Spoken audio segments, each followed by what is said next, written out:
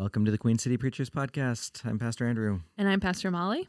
And it's good to have you with us today. Yeah, welcome to the podcast today. Yeah. So, weather report. We had second summer or first summer, depending on how you're counting. Oh yeah, it's like third or fourth at this point because it was warm. We had some thunderstorms. Now those were lovely. Now it's cooling down again. It's supposed to be kind of cold this weekend. 52. I know. Yeah, brisk, a little autumny. Yep, we're getting into the fall.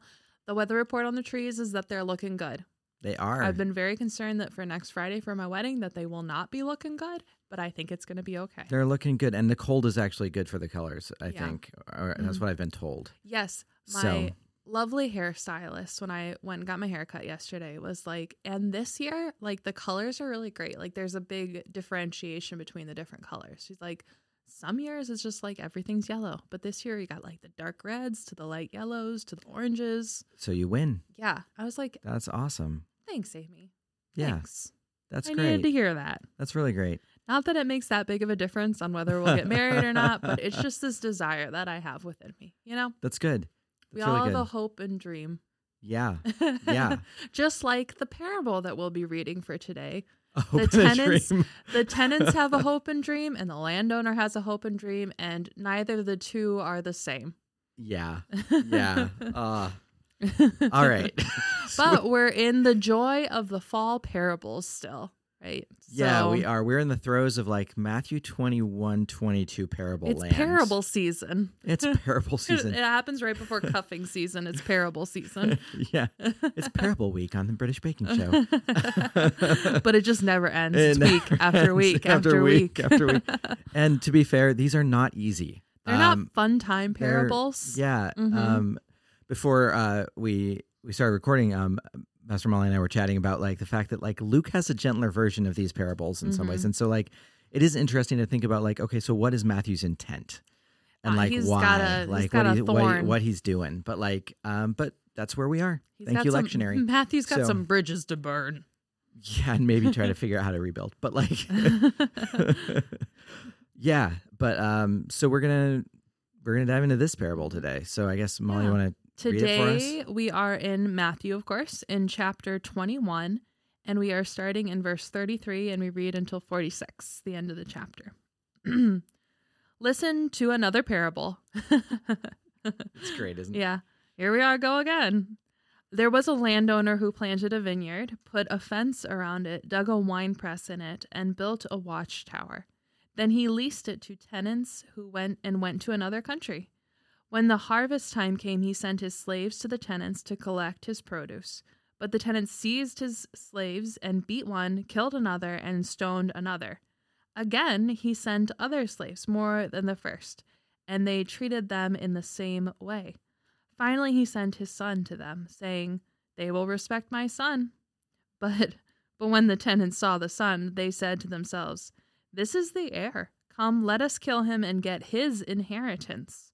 So they seized him, threw him out of the vineyard, and killed him. Now, when the owner of the vineyard comes, what will he do to those tenants? They said to him, "He will put those wretches to a miserable death and lease the vineyard to other tenants who will give him the produce at the harvest time." Jesus said to them, "Have you never read the scriptures? In the scriptures, the stone that the builders rejected has become the cornerstone. This was the Lord's doing, and it was amazing in our eyes. Therefore, I tell you, the kingdom of God will be taken away from you and given to a people that produces the fruits of the kingdom. The one who falls on this stone will be broken to pieces, and it will crush anyone on whom it falls." When the chief priests and the Pharisees heard this parable, they realized that he was speaking about them.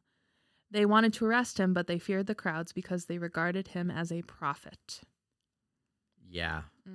All right. So. Good stuff.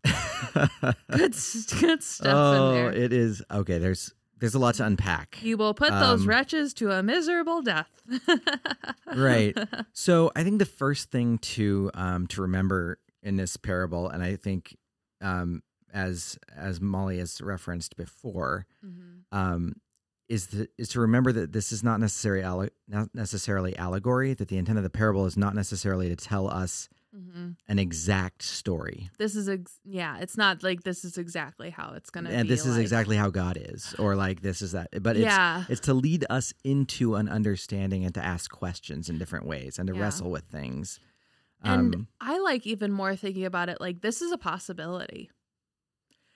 Yeah, right? And it's also in the sense that this is a possibility that could happen. In the point of it not being like this is what's going to happen to you, but like, hey, like maybe just think about maybe you don't want it to be like that, right? Maybe you want it to be different. Yeah. And that I think that's the goal in telling the Pharisees and the chief priests, right? Yeah. It's like, well, look, guys, it doesn't need to be like this, right? It doesn't need to be like this. It might be like this, but it doesn't need to be. Yeah, and it's really interesting too, like thinking about it that the story that Jesus shares, we assume that the son is the allegorical version is Jesus. Jesus is the son. The landowner is God. The interesting thing is the revenge, the wrath. That's not God. That's the religious leaders' response to what they think should happen. Yeah, and it's really interesting. Like separate those two and say, what is Jesus actually trying? Why is Jesus asking this? Right? Like, what is he hoping that they will say or trying to expose for them? Which is kind of in some ways, it's almost like that last week, right? Like the thinking, like the authority question. Yeah, and he slams them with the like. The prostitutes and tax collectors are going to get there before you guys because you didn't change your minds. And now in some ways, this is like, I'm doubling down. Yes. Right. And in turn, they're making this condemnation upon themselves is what I really notice, right? Because they're the ones responding. Well, what's going to happen? Well, obviously they're going to, the tenants will be, what do they say? Wretches to a miserable death. Right. Yeah. And give the and give the vineyard to other tenants who will give him the produce at the harvest time.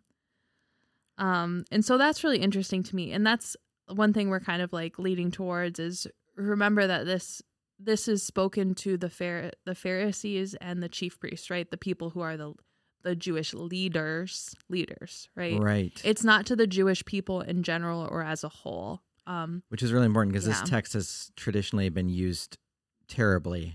Yes. For anti-Semitism. There's a lot of anti-Semitism and oh gosh, what's the phrase? The everything that you once had Jewish people is now ours, our Christian people thing. I mean, that's essential. I mean, some of that is the supersessionism. Supersessionism. Right. That word, everything supersedes all of your history. Right? Yes. Jesus wipes it all out. None of it matters anymore. Yeah. And that's not what Jesus is saying. Jesus is not even remotely. Back to what you were saying last week about the misuse of power. Yeah. Versus what authority actually means, right? Yeah. And that's the purpose of this, right? The kind of the become aware, right, of the ways that you are misusing your power, the deeds that you are doing, and how those deeds impact the people around you. Right, which ties back into where I kind of went with my sermon, was thinking along the lines too of like authority serves others. Yes. Not self-serving. And so in some ways this is that reiteration too. Yes, it's saying the same thing again, essentially, right? Because the purpose is the purpose of how Jesus turns it when he rephrases what happens to the wicked tenants is that God wants to give the kingdom to those who are producing the fruits of the kingdom, right? Yep. You'll be living in the kingdom if you're producing the fruits of the kingdom. They go hand. It's kind of like the chicken or the egg to me, right? It's like I agree. It's not necessarily like you have the kingdom, therefore good fruits come. It's kind of this like they're circular woven together kind of thing, right? Like if we're in God's love, then naturally our desire is to do what is good for ourselves and for others. Right? Yeah. Which is not what the Pharisees or the chief priests are doing. Instead, they're focusing on their power over other people and what they're going to get, which is, to me, what this parable is about, right? They want the inheritance, right? And it's absurd how they go about getting it. And that's the great part of the parable about how absurd I think it is. Right. I mean, we've talked about this before based on some other parables, is like Jesus leans into absurdity Mm-hmm. specifically to like be like, are you paying attention to yourselves? Like, Yeah. do you like, have you looked in the mirror? Do you know what Mhm. you're doing here? Like Mhm. this is nuts. Mm-hmm. And it's a reminder to, I like thinking through the lens of like that they want the inheritance Mm-hmm. and thinking about what do they think the inheritance is Mm-hmm. too? Like Owning what, the land, ownership of the land. right. Which in Yeah. reality, that's, I You're think, not a good steward of the yeah, that this land. is the Yeah. difference is that it's What's not, your role? Mm-hmm. yeah, it's like, Mm-hmm. they're like, well, it's about owning. And they're like, Jesus is like, no. This is about caring Yeah. for those working it, for the land itself, for Yeah. like an extension of community, right? Mm-hmm. With authority. So, Yeah. And, it's interesting when it connects back to the Old Testament reading for this weekend too. It's another story of the vineyard in Isaiah and the wild grapes, right? And the people being the wild grapes. yeah. So kind of what I'm thinking too is Do you remember, just sorry, side note. the grapes of wrath? No, No. not the grapes of wrath. It's the song of the vineyard. Isn't it the Isaiah text? Yeah. And I sang yes. it Mhm. like our first year here. Oh, did you? Yeah. You want to break that bad boy out again this No, Sunday? ask Darren to back me up again. But it's really interesting just thinking kind about of like that remember that, context. yeah. But like it's different. I was thinking of the grapes of wrath from Veggie Tales. We are the grapes of wrath. We never take a bath. It's something like that. Yeah. You could sing that. It's your sermon. That could be just one more surprise. I could be like, I'm not going to preach this Sunday, but Andrew's going to sing this song from Veggie Tales. And yeah. That's where we're at this week. It's been a long few weeks, y'all. But Okay. that's really but it's going interesting. Back to the grapes. Here's Right, kind of what yep. I'm trying to think through is that the grapes are like the people in the Isaiah reading. The grapes are the people. Mhm. And this is kind of a more like, what are the good fruits, right? So I think it's interesting thinking about the grapes being the people and the tenants being the leaders, right? Because it's kind of this idea of like how the people in power influence the people who are under them and the Jewish people. It's like, well, they'll be raising up the wild grapes of the people if their influence over them is, what they're rooted in right now, right? Yeah. Mm-hmm. That's If you converge the two stories together, Right, think about them yeah. in connection to one another. yeah, which is a powerful thing to think about too in relationship to thinking about the vineyard owner, Mm-hmm. even after like the servants are abused twice, right? Mm-hmm. Sends the son and vulnerability. That God's response is Yeah. vulnerability. Yeah. And right. which then weaves into that question of like, so what is the role? Like, what are the tenants seeing Mm-hmm. within this context? Like, Yeah. why is And their response differently? the two perspectives there, right? Where the tenants are doing it out of a desire for themselves to seek to get more, to gain more. And that to me, and that's absurd, right? The way that they go about it. Absolutely. But it might seem absurd that the landowner keeps sending more and more people and then eventually the landowner's son. But like, that is such a different intention about it. There's such this grace-filled intention about it that God, to me, it says like somehow the landowner believes that the people have the ability to hear, to listen, to do the right thing. And one of the things that I think about with this passage, and I mean, I'd have to do a dive to like figure this out, but like to me, this screams practice and preaching nonviolence, and even pacifism is responding to violence with love and vulnerability in a way that is shocking, right? And I mean, yeah, we view this as the allegory for Jesus, but the reality is, it's a God's kingdom looks so different than the world, right? Yeah. And to me, if you follow that through to the resurrection story, it's this reminder too that even if the tenants kill the son, that's not the end, right? Right. Yeah. It's that even in violence, God's story of resurrection and life is still more powerful, right? The kingdom of God will prevail no matter what the people do, right? Which is those who bear the good fruit will inherit the kingdom of God, right? Right. That it will keep going. It doesn't end. And that's good news in and of itself. It's not dependent on one or a few people or the leaders, Yeah.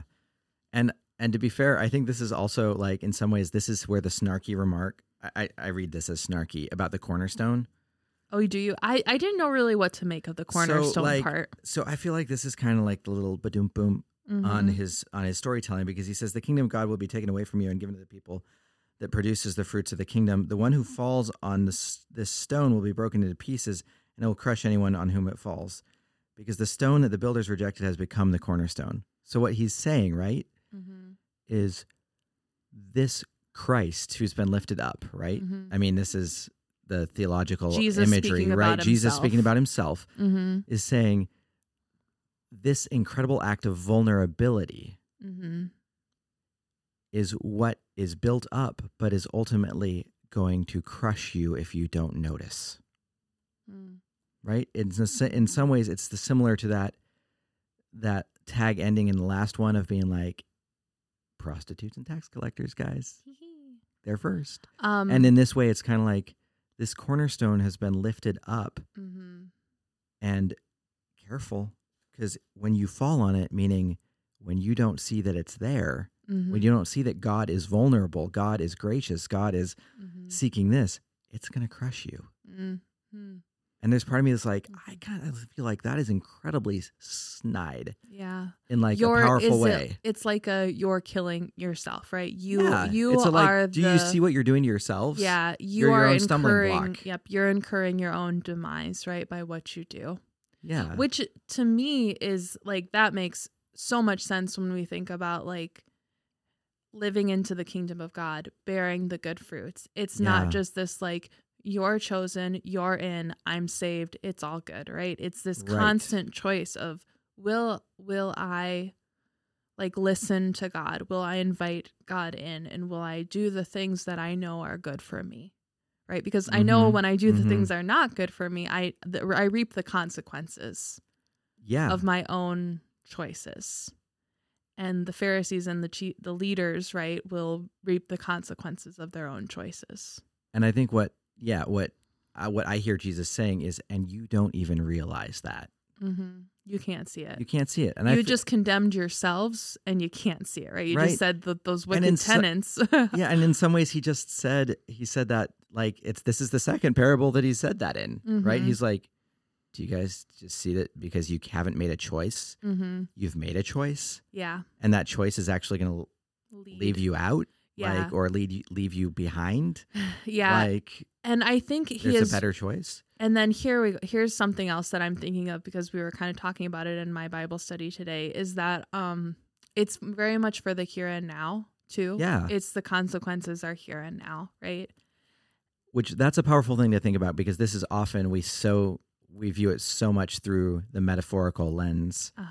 Of a line into heaven. Yeah, and that we historicize it. Like we throw it into the past and just be like, oh, that's nice. But if we look back, right, to the line in the last one, the prostitutes and the tax collectors will be ahead of you, right? Right.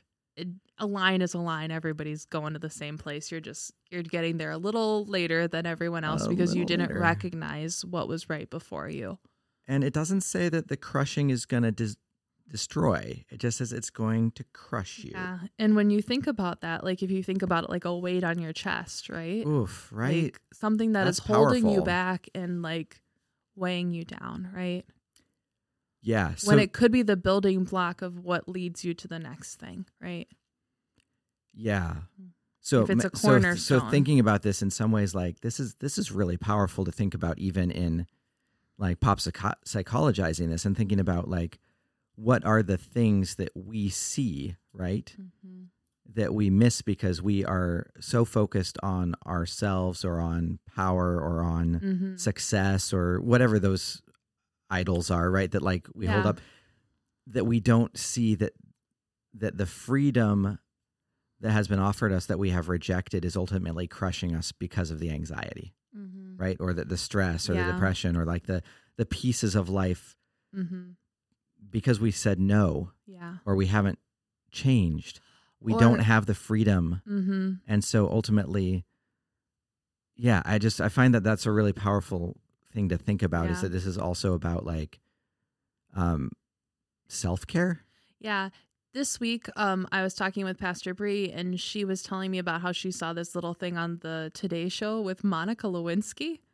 Interesting. Okay. And it was about like self-bullying, like Ooh. the things that we say to ourselves, and thinking about that in the context of like, what if we said that to someone else? Like, how would that make us feel? Right. Interesting. Like, probably not great. And just the awareness of self-bullying. And to me, that connects, I think, a lot about what's the story that we tell ourselves. Yeah. About absolutely. a situation, about another person, about ourselves. And how do we like get so caught up in those stories about ourselves, like, oh, I'm this, or oh, I'm that, or like, I don't deserve this, or no one likes me, or I'm fat and ugly, blah, blah, blah, blah, blah, whatever it might be, right?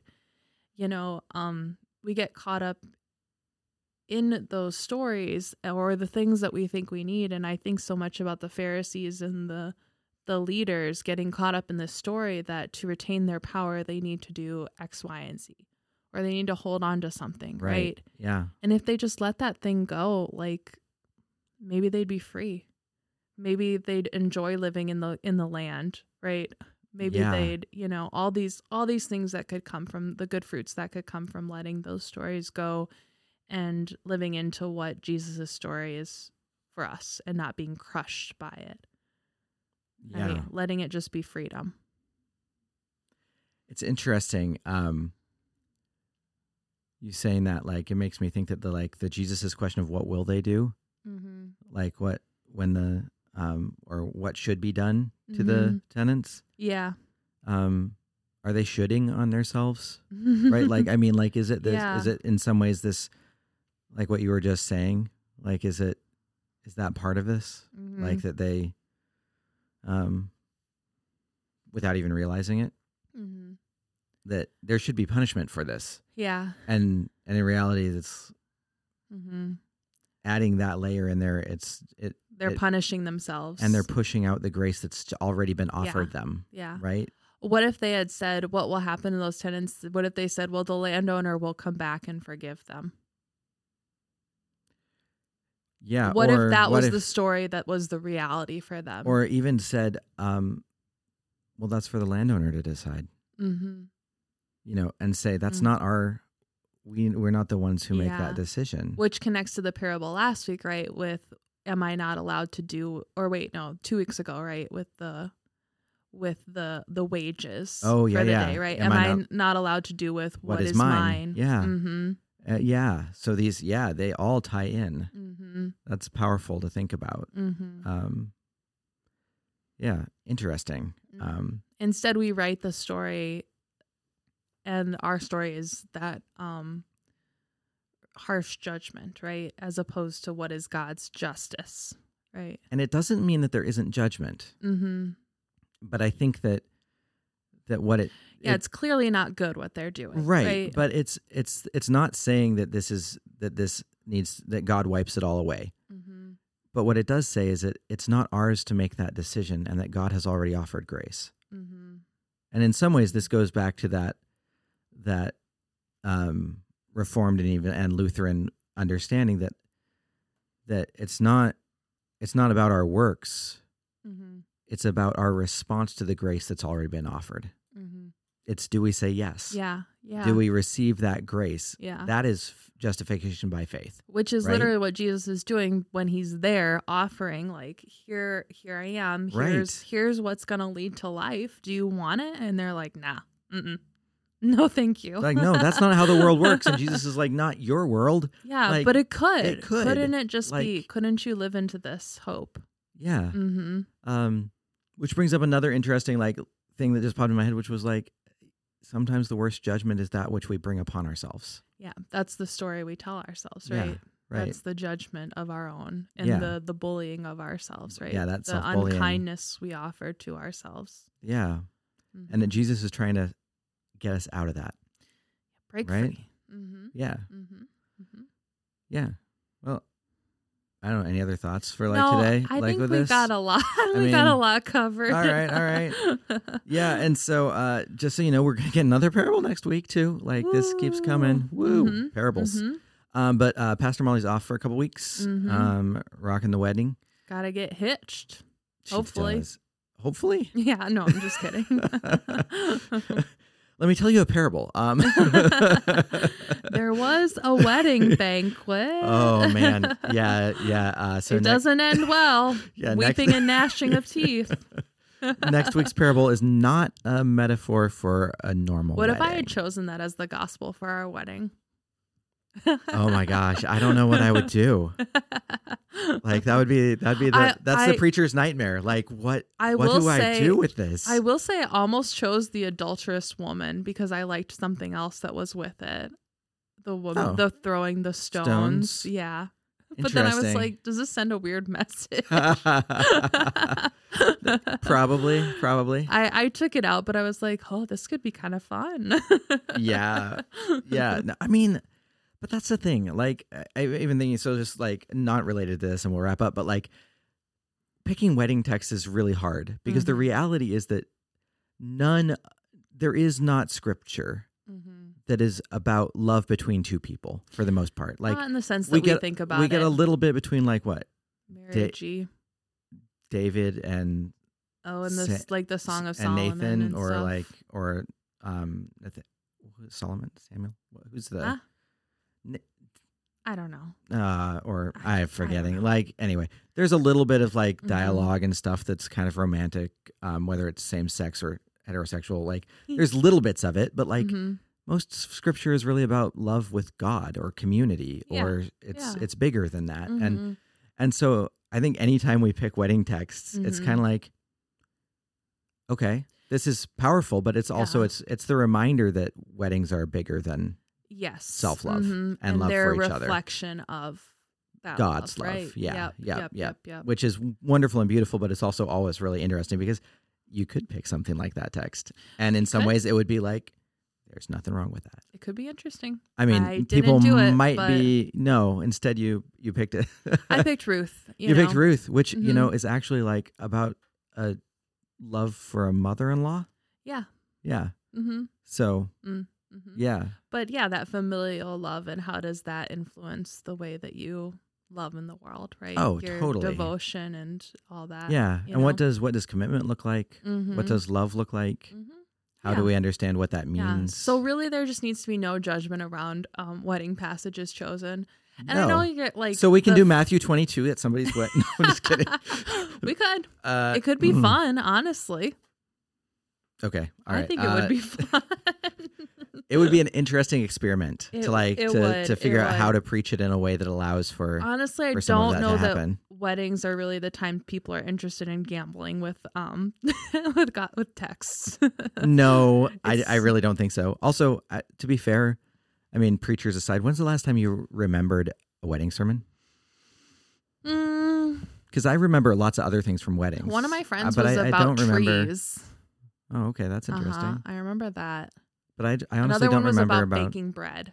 Baking bread. Huh. So I do actually, Andrew. Thank you very much. I'm not saying that like I'm not aiming for like a good sermon, but like I mean like, but do you remember like the story and like the text and like why it was chosen, like all that? And, you're remembering vignettes, right? Yeah, I guess so.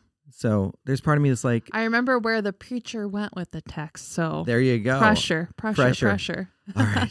Better be good. I'm going to weave Matthew 22 into that. But thanks for being with us, everybody. And I hope that you are enjoying the messiness of these parables as much as we are, which is, a lot on certain days, and on other days we roll our eyes a little bit, but it's an adventure. So thanks for being with us on it. And you've been listening to the Queen City Preachers Podcast. I'm Pastor Andrew. And I'm Pastor Molly. And be well, friends.